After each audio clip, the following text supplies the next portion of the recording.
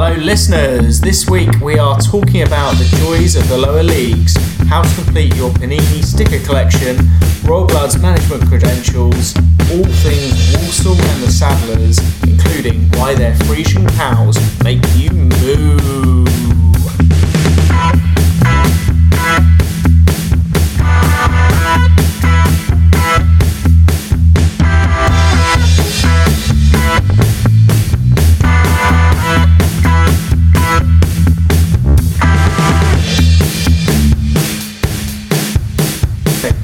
Hello, welcome to Fantasy Football Hangover. We're in season 2. This is episode 15. Yeah. And I'm joined by Will again. Hello, Will. How are you? I'm good, thanks. Yeah? Good. Yeah. And we have a very special guest this week. We have a director of documentaries and music videos, a passionate Saddlers fan, and veteran of extreme festivals. In music, he's worked with some amazing artists, Muse, Jay Appleby, the biggest Foo Fighters fan in the world, Royal Blood, Stereophonics, many more. And in football, he's captured the glory of the FA Cup, the agony and ecstasy of football managers, and tracked down every Panini sticker from France '98. He's also met football's scariest mascots. Edinburgh TV Festival picks him out as one to watch in 2017. He's got beautiful hair and excellent taste in shirts. Please welcome the very talented, tantalising, potentially, I'll take that. Mr. Ben Lowe. Anyway, Ben, welcome. Boys, it's an honour. I'm literally a year late. A year late to the show. Yeah. So thanks so much for just inviting me back, and no worries. Oh, pleasure. So it's actually pretty much a year to the day. Ben was going to come on our Christmas special last season, and he got caught on a terrible edit and couldn't make it. But he did send round a crate of beers in Addison Lee taxi, which was a lovely thought. I tried my best because you live in like a trendy part of London, right? Once did. It's not very trendy, but yeah. Well, to me it is. So I think there's bound to be like breweries and hipster places where I'd be able to get you some beers of the week. Found a place that were like, I've got it, but we won't deliver. So then had to order an Uber to the place to then deliver it to you guys in the, where I think we were home, right? For that. Yeah. And it was a bit of a mission, but it was like, this is the absolute least I could have contributed. Yeah, I had to go and track down the Uber driver to collect them. Yeah. It was very confusing because I think we'd already had a few beers as well. I think I'd already created enough problems for you that evening anyway, and you had to go outside and flag down an Uber driver. But it was a sort of a similar case today because I was going to visit a place on Holloway Road, which I've been eyeing up for a while, which is I think an indie beer place, right? Bar. And then a shoot today overran like story of my life, and I ended up going old school. Hence exciting. You'll probably hear it when they get revealed. Yeah, they've come in a black bag. Brilliant. On that nostalgia tip, I was there's been a few managerial changes in the Premier League recently, and I noticed that this is the first point I can recall where a lot of the players I remember watching as a teenager are now managers. So obviously Freddie Ljungberg at Arsenal, and Hayden Mullins, if you remember him, Palace fans. Yeah. Sadly, Rob's not here this week. I should point that out for the listeners. It's Ben, not Rob. Sorry, just taking charge of Watford, and Duncan Ferguson in charge of Everton, Ole Gunnar Solskjaer, Man United, like all these players. Yeah, I guess it's Lampard. Frankie Lamps. Yeah. I was thinking this either that if with all the great, because I was a childhood Manchester United fan. There's no one in my family that's into football. So when Ole Gunnar Solskjaer got appointed at United, that's nostalgia. And I love him to do well. But there's a part of me that thinks if he were to go and say United turn to Pochettino, which I think would be a good move for them. If it doesn't work out with Ole, that would be probably the best looking top 6 gaffers of all time. Oh yeah, Lampard, Ljungberg, Mourinho, Guardiola, Klopp, amazing teeth. Yeah, that's like a really like old boy band, but poor Ole Gunnar Solskjaer not included in that list Gollum of handsome men. Just outside. Duncan Ferguson, I was reading a bit about him today, so because obviously last week we talked about caretaker managers on the show, and he is the interim manager, as they now. I don't like that. They now seem to refer to people as interim managers. I didn't realise that he's got an interesting character. Did you know he keeps pigeons? He races pigeons. I didn't know that. When he was at Newcastle, he used to let his birds out in the morning from his home, and then before driving to training in a Ford Transit van. Oh my god! Really? With I don't know, Ford Transit vans for people who don't work in trades are a bit creepy. It's mainly to preserve serial killers, right?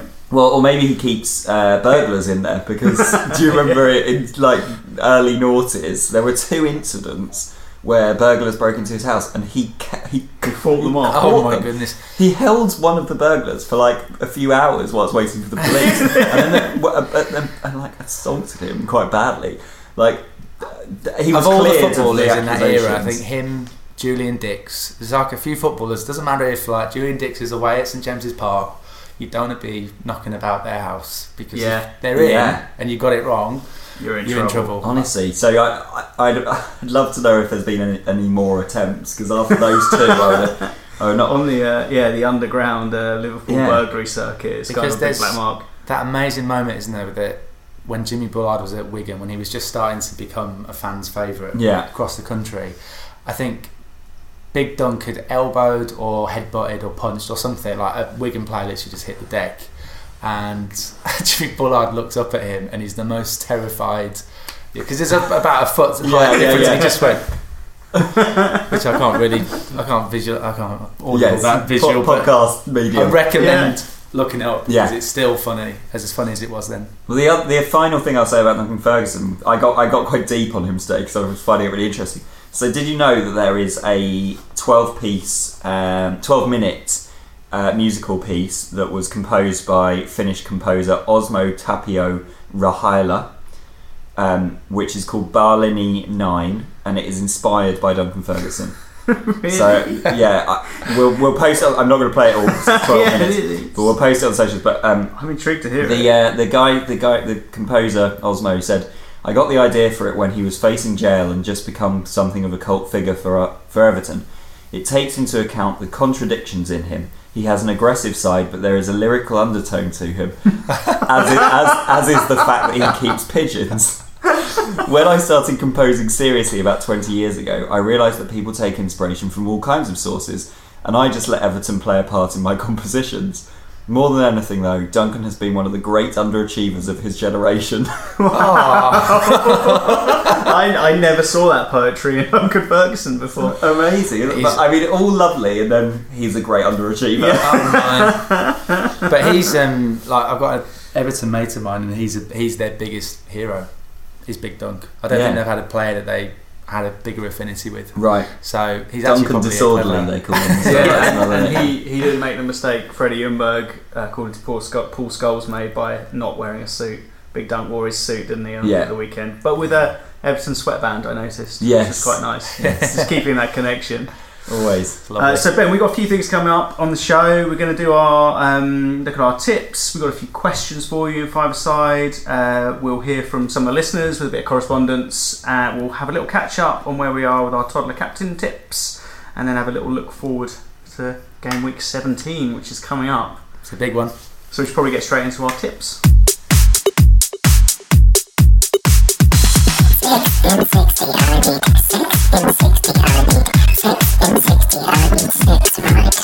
Cool, I'll kick us off. So I've gone for Marcus Rashford at home to Everton. He has been involved in 10 goals in 8 game weeks. High ownership at 22.2%, but there's a reason for that, obviously. Next up, Jack Grealish. First time I've ever tipped him. 6 million. Good fixtures coming up. 6.6% ownership. Ben, take it away. It has to be Jamie Vardy. Yeah. He's on fire. Your defence is terrified. It doesn't matter how much it costs. Doesn't matter how many people have got him. Get him in your team. Yeah. You'll be having a party. And also, he's probably not ready to come back. But I think Laporte at Man City, just getting match fit, getting back in the back four, and Man City hopefully will turn around their season. Okay, Rich. I'm not sure it's ever happened before, but I picked the exact same two as well. Marcus Rashford, I had 5 goals, 2 assists last 5 games. And Jack Grealish, hit form, getting chances, 2 goals in the last 3. We're so in sync. Here we are. It's mad. That's bizarre, isn't it? Maybe it's Rob's malign influence not being on the show anymore. Yeah, maybe. Yeah, Rob's again absent. Yeah, I don't know if he actually presents on this show anymore. He did. Who's the other guy? Oh, he's that one. Yeah. Yeah, I remember. We've got Ben now. Well, tiny eyes. What did Yeah. you make of my tips though? Because I Good. wasn't sure on the value. Well, I mean, I would obviously Jamie Vardy's always excellent, a great tip. Because if he were to- when is Laporte back? Well, that's the thing I was going to ask you guys. Right. So I thought That's a big question. if he comes back, gets used to playing a few games, right? Or Yeah. the other way is, would you lose points as well if Man City are doing badly? So if Man City concede, you'd lose points, right? Yeah, you If just you- don't get a clean sheet. Like you get bonus points for keeping a clean sheet in defence. So they've not been doing that very regularly recently. no, Yeah, but so that's my- closely coincided with his injury. Yeah. That's what I'm thinking. So we should say on a fantasy football level, this is Ben's first season in fantasy football, It's my and pop of my cherry. it's going really well so far, right? Well, I'm not bottom. Yeah. I'm in Yeah. a relegation scrap which mirrors the team I support. So there's not many of us in the world. But when I was old enough to realise that you need to have an affinity with a place that has significance to you. So my grandma lived in Walsall, where my dentist was, which was the only place in the world which the dentist is in exactly the same shop as a sweet shop. So they only sold sweets downstairs, and above is the That's dentist, great. which I think is the most Send them up. genius amazing. business move ever. So I started going to Walsall when I was 12, and then became absolutely hooked. Yeah. I would not swap being a Walsall fan for any team in the world. Just genuinely, it's just like so unpredictable, never boring. But this season in particular, we've been basement, bottom of League 2, which is the lowest we've ever been. Wow. in my lifetime. looking like might drop out of the football league. It looks really It's on bad. the cards. Wow. We completely overturned our squad this summer. So Right. I think we've only got 2 players from last season. So it's a Wow. completely brand new team. Good manager, but it's just been a bit of a nightmare. So I've not tried to reflect that, but it feels like the parallels are there Yeah, to be definitely. seen. And I've approached it in a way that, because you've got to think of preserving fitness and I'm thinking I'm going to have a strong second half of the season. Yeah, I'm do you hoping, reckon? because the January transfer window opens soon, right, and I can start switching my players. Yeah. Yeah. That's how it works, right? I mean, you can make changes any time you want, Ben. What? Make a transfer any week. And you probably shouldn't have Troy Deeney as your captain. So your Yeah. captain scores Well, this is double this- points for you. But Troy, I guess I should say, well, we signed, as in Walsall signed Troy Deeney off a building site Oh, really? So you when he was 18. Ah. So he's somebody that I've got this big affinity with, and maybe I'm just, my eyes are The lighting up every nostalgia time I fit. see him score. Has he not been playing this season? No, Not really, But no. he did play at the weekends. Now Oh, they've changed manager. He was back in the starting 11. So maybe this is the renaissance. Yeah. Well, I just want, in a time where football is so brutal, Yeah. and there's no loyalty to managers, and so I figured, You just wanted some consistency. yeah, Yeah. just to show that. Consistently terrible. I mean, I'll be honest. Like, I'm not surprised I'm having a bit of a mare so far. But the thing that's really amazed me is that at the moment there's 2 people below me. Yeah. But they've been making a lot With the of greatest they've been making a lot respect. of transfers. And that's why. Yeah. Okay. Yeah, we've talked about Pozzo Boys on the show We before. have. He's lower than you in the league, and he 3D is boys. very bad at making transfers. And can Yes. you get 340 points of hits so far this season. Wow, Which is more than some teams have scored. Maybe more than your team scored, potentially. Yeah. goodness me. And can you get relegated out of a private league? No, we're not having any you're safe. relegations in our league. If you want to join the league and see if you can beat Ben, then Yeah. CC Now 8 is the code. Sign up. Yeah. So Ben, it's we've good got fun. a few questions for you in a little feature we call 5-a-side, where Will and I have both written 5 questions each, one in a beautiful handwriting and one in a nice typeface from a computer. You can guess which is which. But there's a bag of questions there. So Yeah. if you want to just pick out a couple and read the question, the Because answer. this sort of feels like the nearest thing to picking out a ball in the FA Cup. Oh Right. yes, So I'll swirl them around. Yeah, make sure actually- they're all in there. yeah. Hold it up to the camera. I warmed a few of the questions earlier, so Okay. hopefully they're the Excellent. ones So- you gravitate to. Ball number 12, Colchester United. Do you have a favourite beer and snack pairing during a game? Oh, that is a good question. Well, to be completely brutally honest, the thing I was most nervous about with coming onto this show was we would be drinking beer. Yeah. Because I'm not a particularly good lager drinker. I'm not particularly good at any drinker, but I enjoy wine and cider and other things that are available. But when it comes to lager, I really struggle. Really struggle. So I say favourite beer at a game would have to be probably what's in front of us. In the Yeah. likely scenario that it's being served in the lower leagues, but you never know. So yeah, Ben has kindly brought us a corner shop beer, Desperados, which you've probably heard of. It's tequila flavoured beer. Yeah. I just said it tastes quite a bit like a lager tops. Yeah, and I think that's probably the only reason why I love it so much. So we're limeless, but doesn't matter, right? Doesn't matter. Fine. No, and it's also in the extra large bottle as well. Yeah, it's like what's this? Which is just 600 bigger mils? than our face. Yeah. 650 mil. That's, yeah. But there's a lot of nostalgia with a Desperado. I think it's kind of probably one of those beers that's a rite of passage for most people of a certain age. It also contains glucose syrup, sugar, and acid. Just acid. So the normal ingredients of beer plus acid and sugar.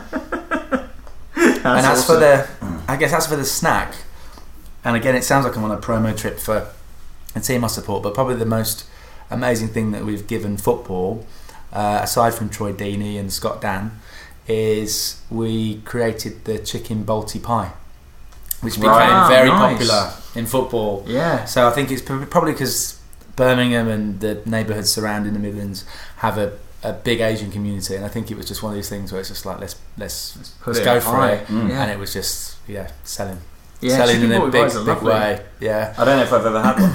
Have you not? I don't think so, or maybe I don't know. I've only ever had one pie at a football match, and that was at your stag do in Exeter. Oh, what flavour was that? Maybe just chicken and leek or beef, just like a standard. That's still lovely though. I think like a pie tastes better than in it ever. Out of the football, but something about like at half time you're mulling it all over, and you've got a warm pie in your hand. You can feel the heat sort of basically going into your face. Yeah, certainly on like Tuesday night when it's freezing and you're watching a terrible game, it definitely warms your soul. Yeah, love it. That over prawn sandwiches. Yeah, and that's the thing about when you get to the bigger stage, you just don't have that anymore, sadly. Well, you could be in the Championship next season, right? So it's certainly taking it. We're much closer to the relegation zone than the top of the table. Yeah, we should say we're recording this on Monday night of game week 16. 16, yeah. Whilst Arsenal are taking on West Ham. I'm just trying to find the score, but it's not started. Yeah, 2 minutes till kick off. About to kick off. Let's have another question, Ben. Let's do it.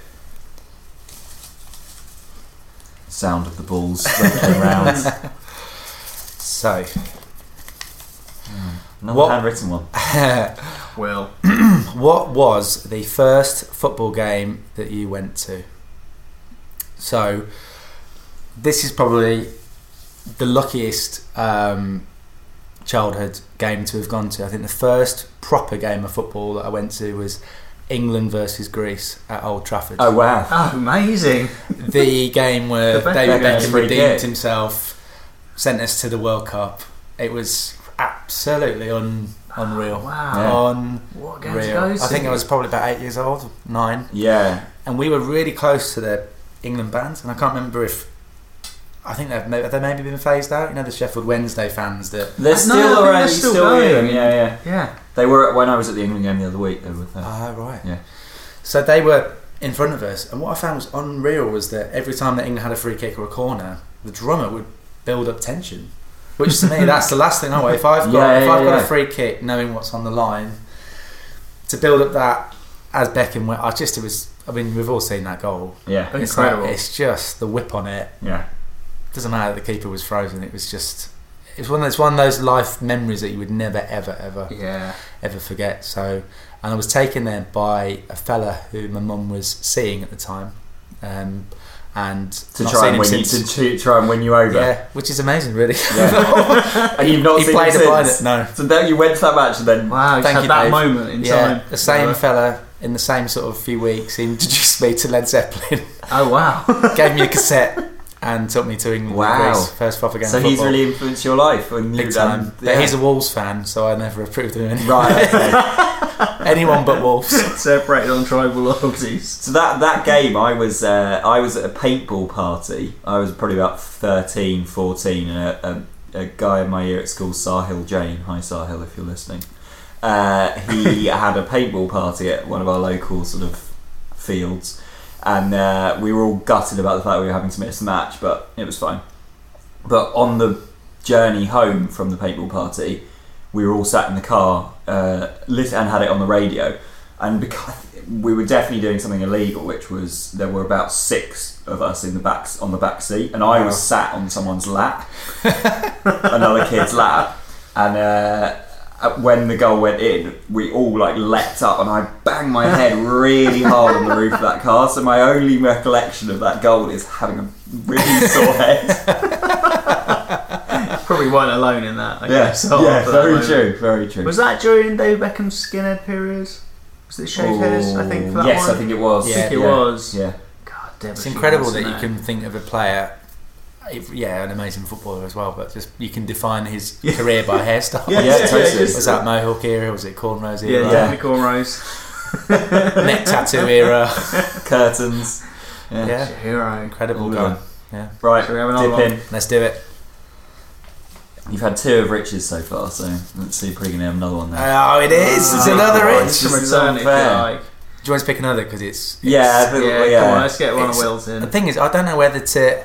It's actually about pies as well. Right, go on then. I have one more. Okay, I'm gonna choose it. I'm gonna disqualify it because you've spelled Walsall with 2 L's. I know. I actually said that as well when I was writing it, so there's nothing I can do. It's in pen. Yeah, it's quite. I'm gonna keep that. Can I take that away as my souvenir? Okay. Yeah. Walsall. Here we go. This looks like a Will question. Out of the bands you've worked with, who would make the worst football manager and the best? Oof. Okay.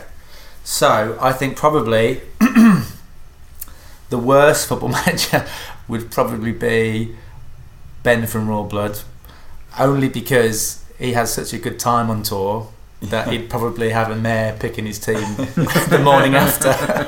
And I think he's a sort of good time guy that if the team had got hammered 4 or 5-0 away from home, he would encourage the players to get over it with a night out and to and that's the way to deal with it. But he's a huge Brighton fan, and when I was lucky enough to film with them as we were making the second album, Ben was watching Match of the Day almost sort of, religiously. Yeah. As, so it would have been the first season. First season, so he was obsessed, as he is about football anyway. Yeah. But I'd say he'd be brilliant. He'd be super popular with the players, but maybe not the greatest. Maybe not a strong arm. Yeah, Ben's a lovely chap. He would be very popular, but I know what Definitely. you mean. He'd forget to pick the team. Yeah, and then when it comes to the best, well, probably in terms of like because Phonics aren't particularly into football, I'd say that the bassist and muse Chris is a mega Rotherham fan. So there's that kind of thing about supporting a lower league team. I don't know if it's just sympathy more than respect, but when you meet another lower league football fan, that you kind of can always connect on. Maybe just so was the last time you saw Akinfenwa, the Beast, play, and how big were his shorts that day and all that sort of stuff. But he's definitely like well into his football. Right.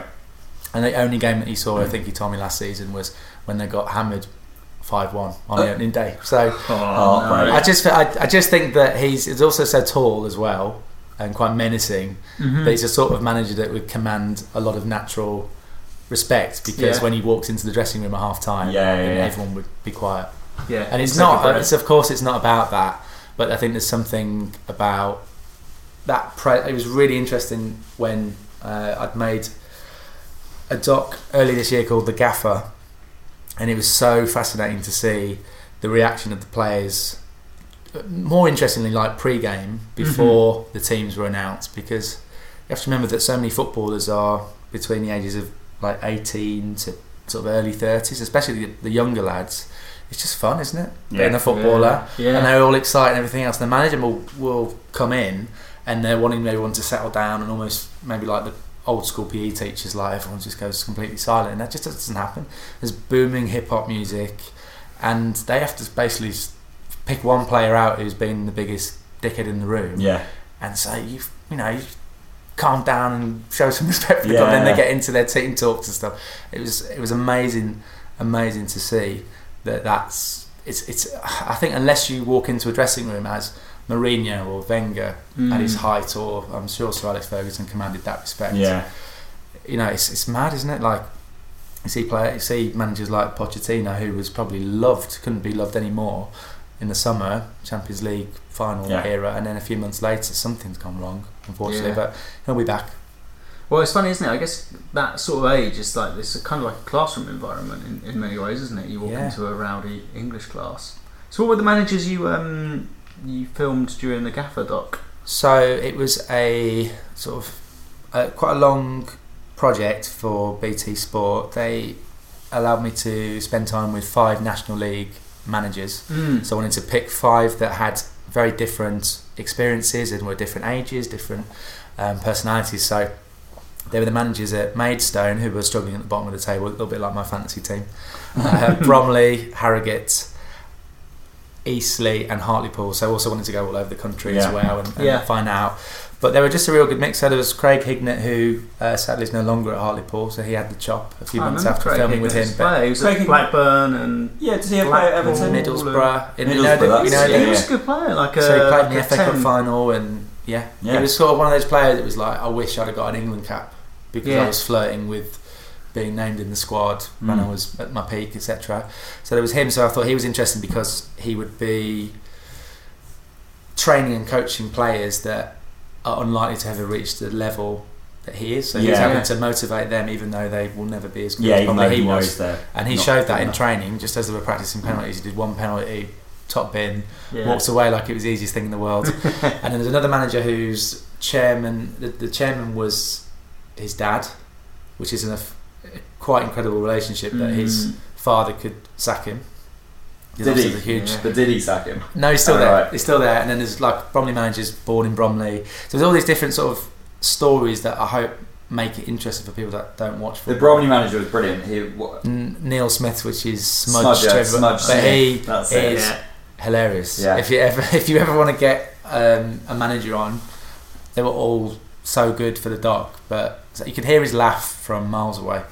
And he just lived and breathed Bromley because he was born in the town, went to school in the town. So for him, it's way more than managing the club. It's like managing his community, and he's an unbelievably kind guy. So I went to Bromley versus Harrogate earlier in the season, and they drew 3-3. So it was an absolute thriller of a game, and we're coming head to head during the game. And I was just like, it was like seeing, I guess if you're a parent, seeing 2 of your kids fighting, you're just like, this is horrible, this is awful.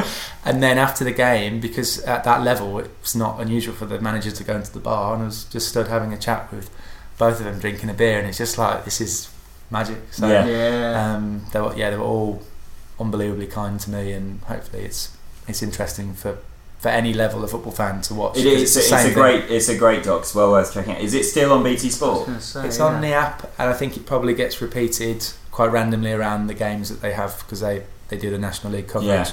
It's called The Gaffer, and there's loads of swearing in it as it gets to the match day. If you're a fan of fruity language. It's a fantastic doc, well worth checking out. Another question? Yeah, absolutely. Here we go. Okay, here we go. Walsall in the Premier League or England win the World Cup? Well, I'd have to say, because one of my best friends is a Bournemouth fan. So in our friendship, we met about 10 years ago when we were both struggling at the wrong end of the Football League. And Bournemouth have gone ahead and had the most unreal fairy tale climb up to the Premier League. And not only that, they've now established themselves high up in the top flight. So I know from his experience that while the first time they play Liverpool and the first time that they're at the Emirates at Arsenal, it's like the best experience ever, after a little while it kind of drains away to the point where they seem to be talking about, you know, the fact that Walsall are away at Morecambe this weekend is a little bit more exciting than them being away at, you know, which is crazy. So as mad as it sounds, and I thought this when we got relegated, because it is heartbreaking. I've been on planes and paying stupid money for Wi-Fi just to refresh the score and the text updates, like pathetic stuff like that. But I don't think I would want to see a club that are so brilliantly unsexy in the best kind of way. It's too glamorous. I think that's the magic for me. I think the best case scenario would be for Walsall to go on a mad cup run, and to just get drawn away at Spurs and even just go 1-0 up, like on the telly. That'd be like the ultimate. So fresh off the back of England doing so well in the last World Cup, and the fact that England are set to, in my heart, maybe not in my head, but in my heart, they're going to win the Euros. You reckon? The way that it's coming back, football's literally coming home from Baku to Wembley. Yeah. And the last thing I'd say actually is that the first football I ever met was Gareth Southgate. He was unbelievably nice. And I think that you would be nice to I was probably even younger than when I went to the England game, I was a 7-year-old. But the fact that he was Villa captain at the time and he bent down to chat to me and my best friend growing up, Joe, and he'd like ask us who we played. Like, he just made a real, in the minute that we met him and we got our autograph, because back then that was the thing, you don't get photographs and stuff. He was just such an unbelievably like inspiring, like awesome guy. So if he can, I mean, I think he's had his redemption with the shootout winner of Colombia, but for him to like reach the finals of the Euros and maybe pinch ourselves to win it, it just make the most unbelievable Prime Minister. It would be great. He would though. He could stand up. And he's a former caretaker manager, as we discussed on the show last week. So he's big love for Gareth Southgate. Yeah. So it would have to be England to. There we go. There you go. Fantastic. Well, it's going to happen now. So well done. You heard it here first. What was the pie question as you pulled it out? I feel the like pie question was pucker pies are a sponsor. Sorry. Sponsor of Walsall.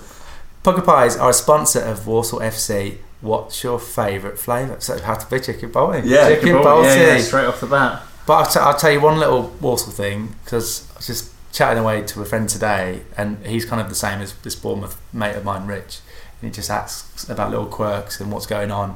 And we were passing a motorway. We were talking about the M6 because we're really close to the motorway. When our one and only big stand opened, at the top of the stand you could see onto the motorway. And I think this probably says a lot about the quality of football that was played. But when Frasian cow, it might be a thing. Frasian cow lorries, you know, the milk company, would go past on the motorway. The fans would stand up and go moo to the point where that must be so strange visiting clubs. To the point where the club had to release a statement to say, "Can you please stop mooing because it's upsetting the players? They think you're booing." So it's like that's amazing. It completely sums up the quality of football that's been played at the Bescott, and it also shows that you can't even have a bit of fun watching the motorway. I'm sure fans definitely responded. I promise you, it looked like it got national paper coverage at the time. That's so ridiculous. Good. Amazing. Yeah, I love that. But you'll think of that maybe next time you're driving on the M6. You're like, oh, what's that bizarre looking, lower league ground? And yeah, it is the Banks' Stadium, but it's the Bescott. Brilliant. That's great. Get in touch on FF Hangover on Twitter. And on Fantasy Football Hangover on Facebook and Instagram. Thanks for listening. So, Will, we should check our correspondence. Did you have anything in the Fantasy Football Hangover mailbag? Well, Jim Ranger alerted us to quite an interesting story, which I don't know if you saw. It was the world's number one chess player, whose name is Magnus Carlsen. He is currently sitting at 6th place overall in the world at fantasy football. No way! Yeah. And he's the world's number one chess player. So he has been world number one in chess for the last decade. Oh wow! Like pretty good, I reckon. Yeah. He is sixth in the league, and obviously there's over 7 million people playing. Yeah, that's incredible. So is that? So of course he's Norwegian, as they always are. So Norway are famously good at fantasy football, and in fact one of the universities in Norway you can study fantasy football. No, you can't. Generally really? you can. So Norway's my degree. So I think last season 8 players from Norway were in the top 50 FPL players in the world. Wow! Considering the population of Norway, and like their association with football, it's remarkable. That's like the New Zealand and rugby. Yeah.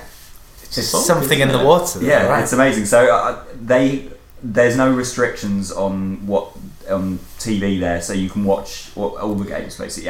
Every football game is transmitted. So that's what they say is like they love football, love watching it, but also love the stats. That's awesome. Yeah, but he's put it down to luck. That's his reasoning. I did actually reach out to him to see if he'd give us some top tips, but he's probably been inundated since the news came out. So it must be that analytical brain, that kind of mathematical approach to it. It must be, yeah. So basically, I might stop playing chess to try and improve my FPL game. Yeah. Do they do online courses, that Norwegian university? And Open university. Oh, you definitely. Because I did think something on the way here is that because my first season in fantasy football has not been great so far, I don't want you thinking that I don't care, because I do. I don't want to finish bottom of the league and I want to improve. But when I was like 8 or 9 and fantasy football was becoming, I guess, more of a thing, I can't remember the admin side of it, but I remember me and my friend Jamie Griffiths would print out a list of players and their value. Yeah. In probably back then was like 3 million and everything a bit more realistic. And we ended up posting to like 100 houses in our neighbourhood. Would you like to play fantasy football? Here's a list of players. Random houses, like just almost like doing a paper round. With no idea on how to do the admin side of it. Probably must have been 9 or 10, like peak. Yeah. Like when I was obsessed with football, where football, championship manager all weekend sort of time of my life.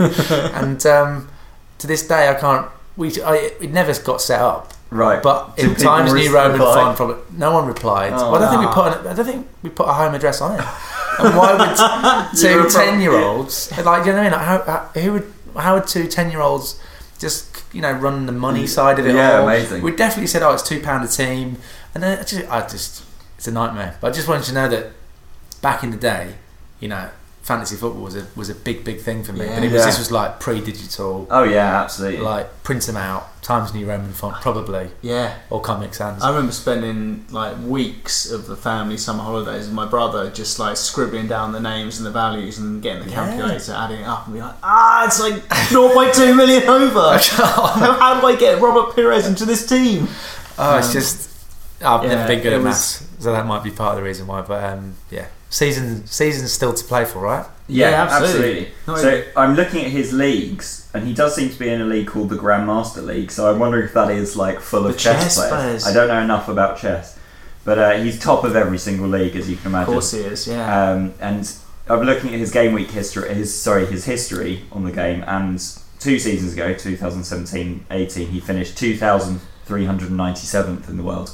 So he has history for it, 24,000th last year. So yeah, very good. That's really impressive. Fair play. And then another thing it's not really correspondence, but it's something to say is Adam Harrison from Boxer Rebellion, who has been on the show, a good friend of mine. He recommended to me a podcast from the 30 and 30 series, which is 30 and 30. It's ESPN have a podcast series called 30 and 30, which is just documentary podcast on individual subjects around sports.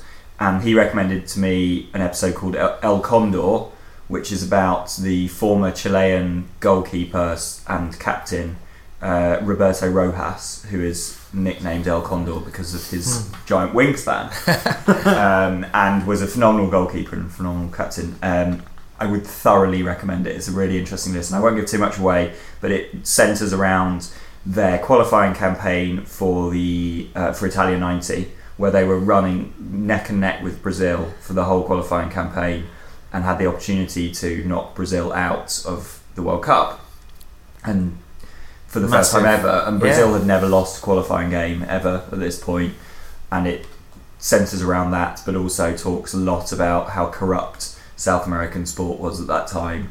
There was, I think, an instance of where I think it was the Peruvian national side were going for turning up to a big game, and on the bus there, all their players started falling asleep and feeling really drowsy, and it turned out their meal or their drink or whatever had been spiked with sleeping tablets by someone from the opposition.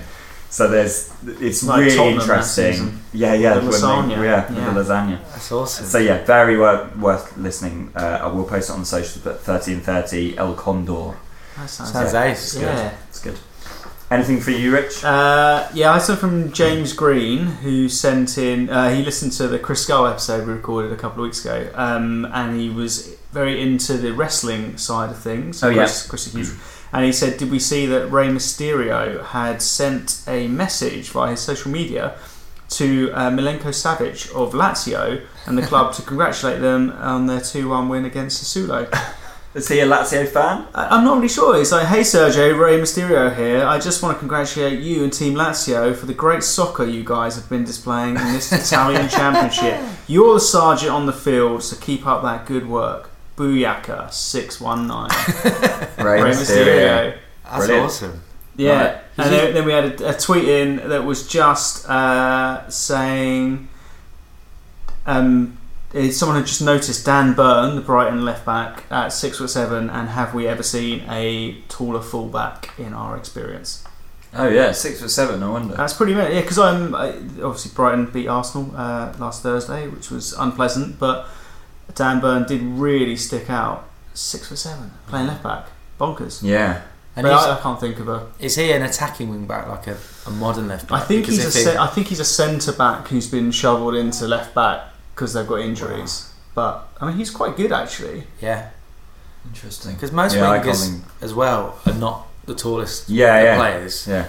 So it's like, I don't know if that says a lot about most teams must be happy to play it on the floor and stuff, because you'd never, like Sterling playing against him would have a nightmare if City weren't such a brilliant attacking team. You know, if they played Sam Allardyce football, they'd be in big trouble.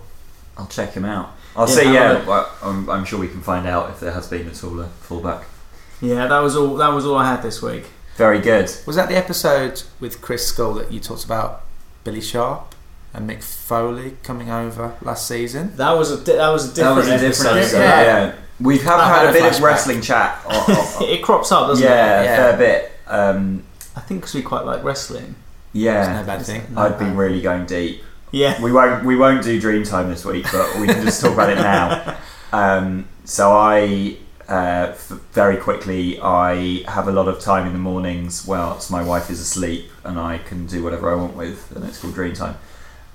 She likes lying, and I got my 3-month subscription to the WWE Network, and I've gone deep. So I'm now basically, I decided to start at Survivor Series 1993 and do every pay-per-view in order from there. And So that's I think what, I'm like 4 or 5 a year.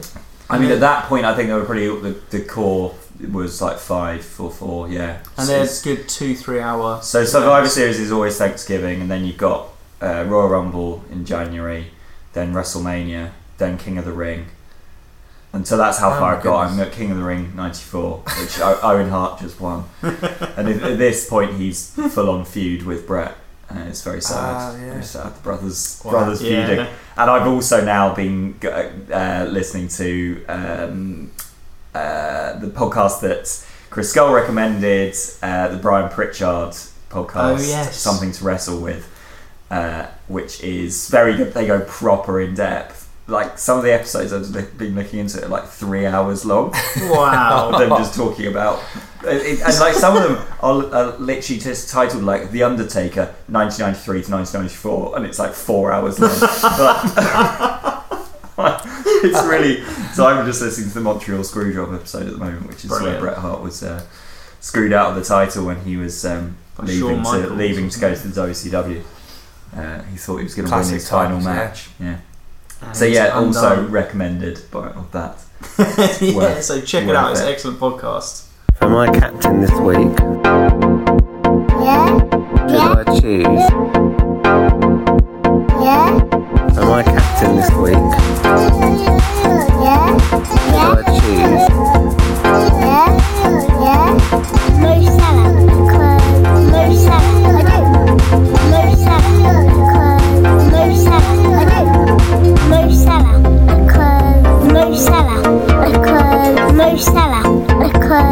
I love goals. So we should have a little recap of our toddler captain tips. So for those who don't know, this is where we pick young people and ask them to choose a captain for the week. We had one episode that lasted 2 game weeks last episode. So for game week 15, we had 6-year-old Lockie, who picked Aubameyang above Son. That was a draw again. Yeah. 2 points each. So this is unprecedented. Last season, I don't think we had a single draw. This is draw number 4 Madness. already. Bonkers. And then ahead of game week 16, we had an inexorably long It's painful. toddler captain tip from what was the Welsh guy's name? Daffyd. Daffyd? Yeah, something Daffyd. like that. Yeah. Daffyd picked Vincent, who chose Jamie Vardy above Sadio Mane. Mane was rested. Vardy banged home goals, 13 points to 0. Toddler win, which means currently the children are 11-8 to the good. Wow. Which proves there is no logic to fantasy football. But we have Henry this week. Yes, the return of my nephew. He's done this twice before with limited success in the fact that he is very shy. He doesn't like it. He's just not a performing monkey. Yeah. As not that he would say that because I doubt he knows that phrase, but as people say. And so I think the first time I asked him, he just was sort of basically was like, no, I don't want to say anything. And I think we ended up having to toss a coin. And then the second time he was a little bit more willing. So let's see how he gets on this time. Right, ready? Yeah, let's go. Uncle Will wants to know who to make his captain in fantasy football. Jamie Vardy or Dele Alli?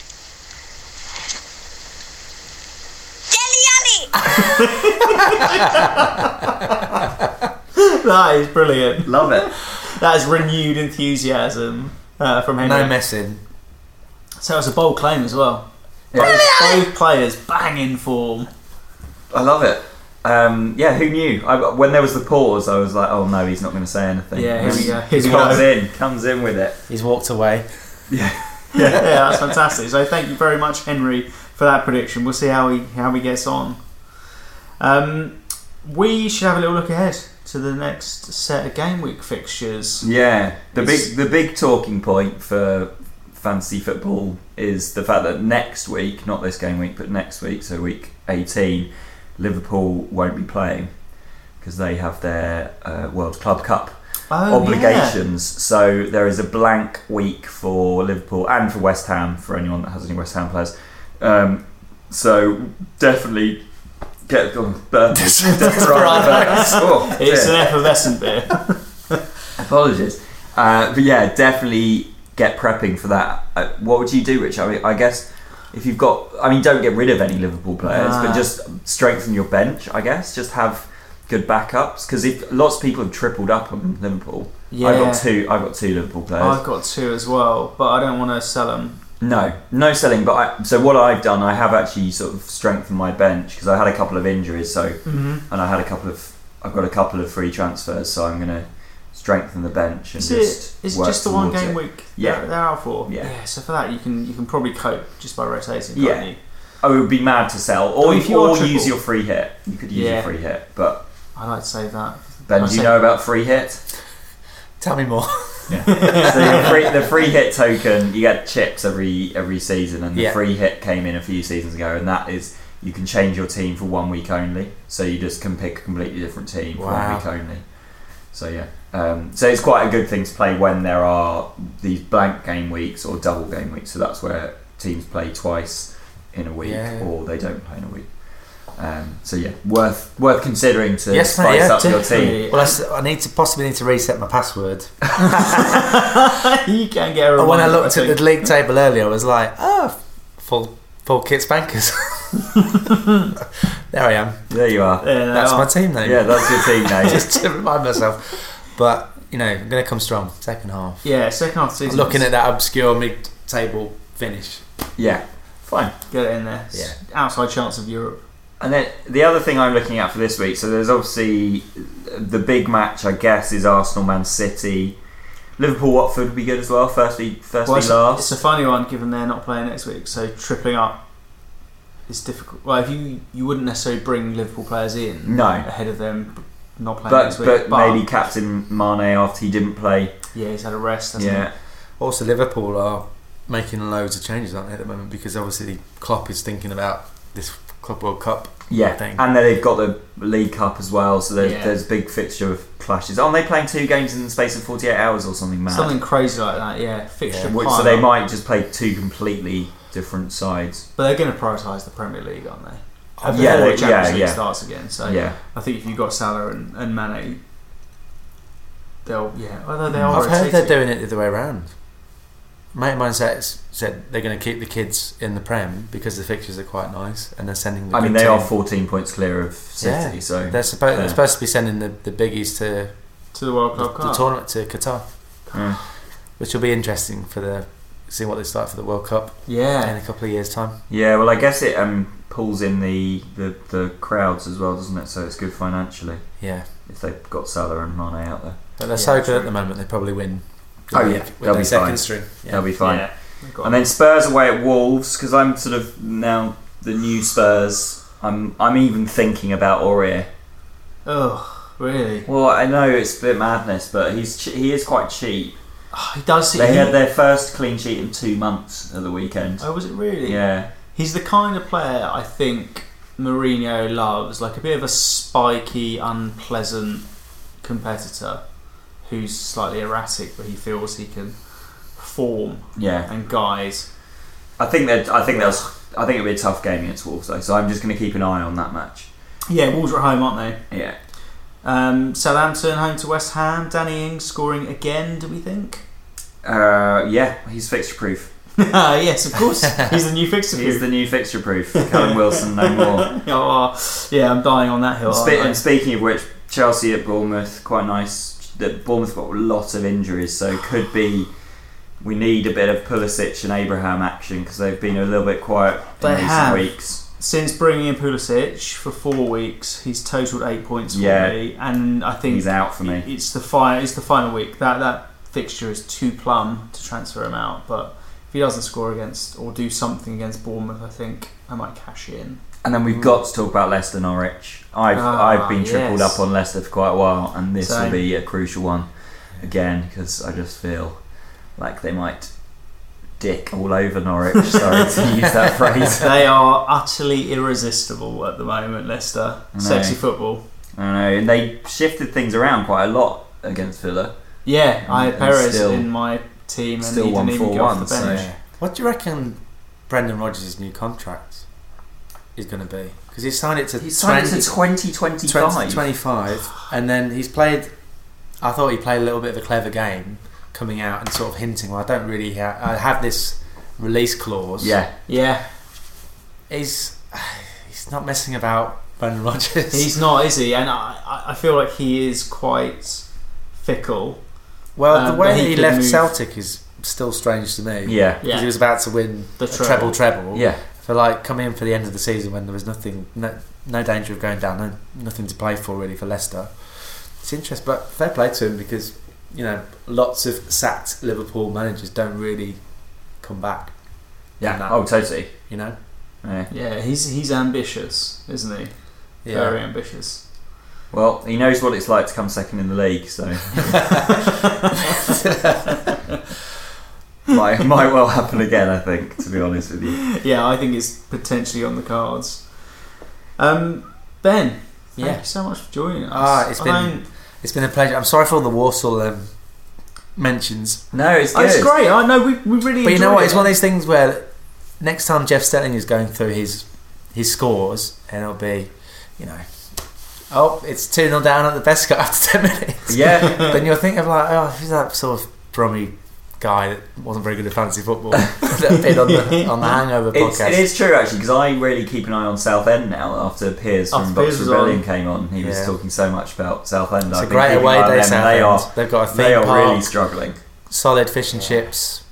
Yeah. Yeah. There's a possibility that they might finish like as the worst team of all time. At Yeah. the moment, they're looking really bad. And that's under Sol Campbell's stewardship. Yeah, I don't think it's his fault. to be No, fair I to think him. he's mad. picks up a club. But we've been talking actually for a while on the podcast, which we've not managed to get together yet, about doing a lower league triple day, like visiting a few clubs. Yeah. Well, So- honestly, if you like any of the clubs that were in the Gaffer, would Oh, yeah. welcome Go and you see guys Bromley. in. Yeah, or All those managers are like, there's so much fun to be had in the lower leagues, and that's not, I don't mean that in a patronising way, but you know from going to Orient. Totally, yeah.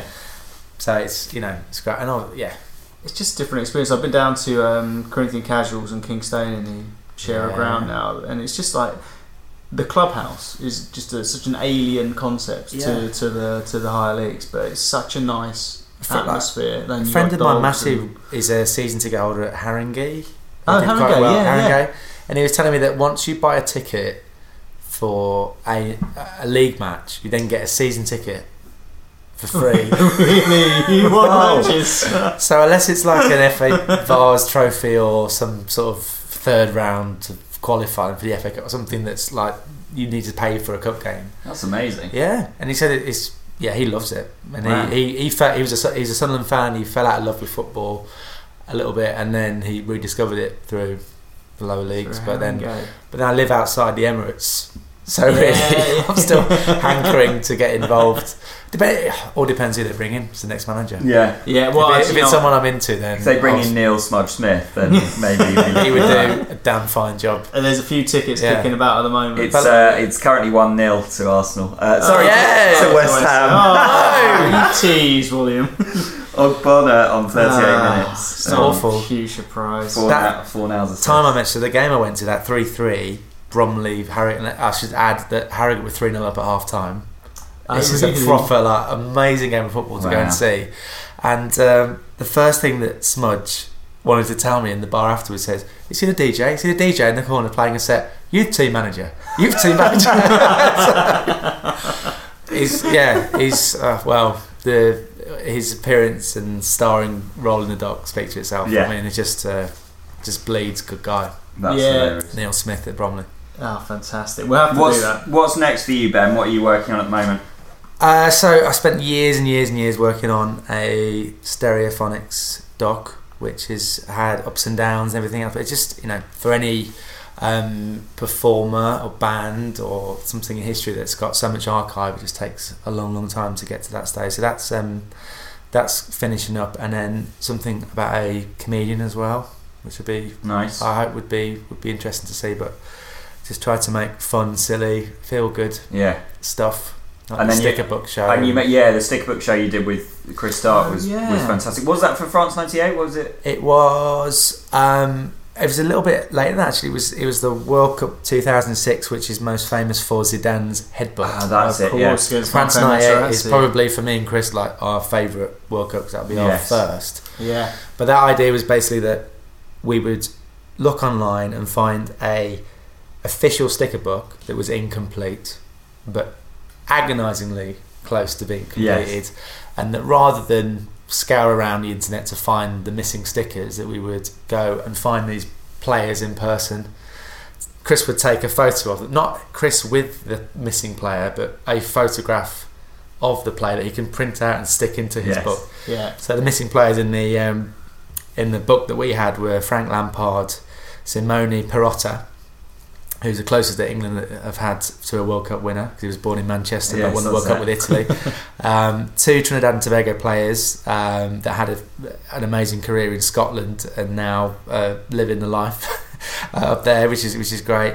And then there was Ricardo, who was the big villain for England for a couple of years in the shootouts. And then it was so much fun. Well, you got Alan Shearer to sing. Well, that was the maddest thing. So that's how it all really started. Is that me and Chris were making a series called The World's Most Extreme Festivals. We're coming to the end of it, and because it was such a tiny, crazy turnaround of filming, because festivals are at the weekend, Chris is on the Radio 1 all week. So we've got such a limited amount of time. We haven't even got time to go for a beer or have any sort of downtime. So our wrap party, so to speak, would be on the plane.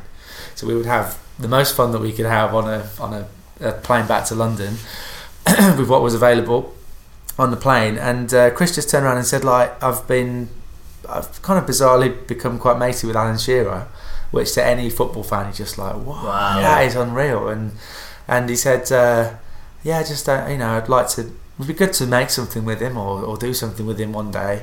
And I said, well, you could, this is a sticker book idea. If we could find this sticker book, maybe you could give us some tips or take us to the airport or something. And that latter idea of Alan Shearer driving us to Heathrow actually happened. And Shearer was talk about a gentleman. Like, he was brilliant. That's great. Oh, that's good. And I think you go into those situations nervous, thinking, wow, he's about to crush all these memories of childhood and stuff if he was anything other than a good guy. Yeah. Heartbreaking. And he was lovely, and anything but. had a very knowledgeable, he knew he knew when he played at Walsall what year of his career and all sorts of stuff like that. So he was great. But the star of that, as gentlemanly, as incredible as Simone Perotta was, is, if you do watch it, please watch until the end when Chris meets his nemesis Ricardo, because that was a real genuine hatred. And when we realised that he was one of the players it was missing, it was like pretty nerve-wracking, because it was like this could be like really super awkward. Yeah.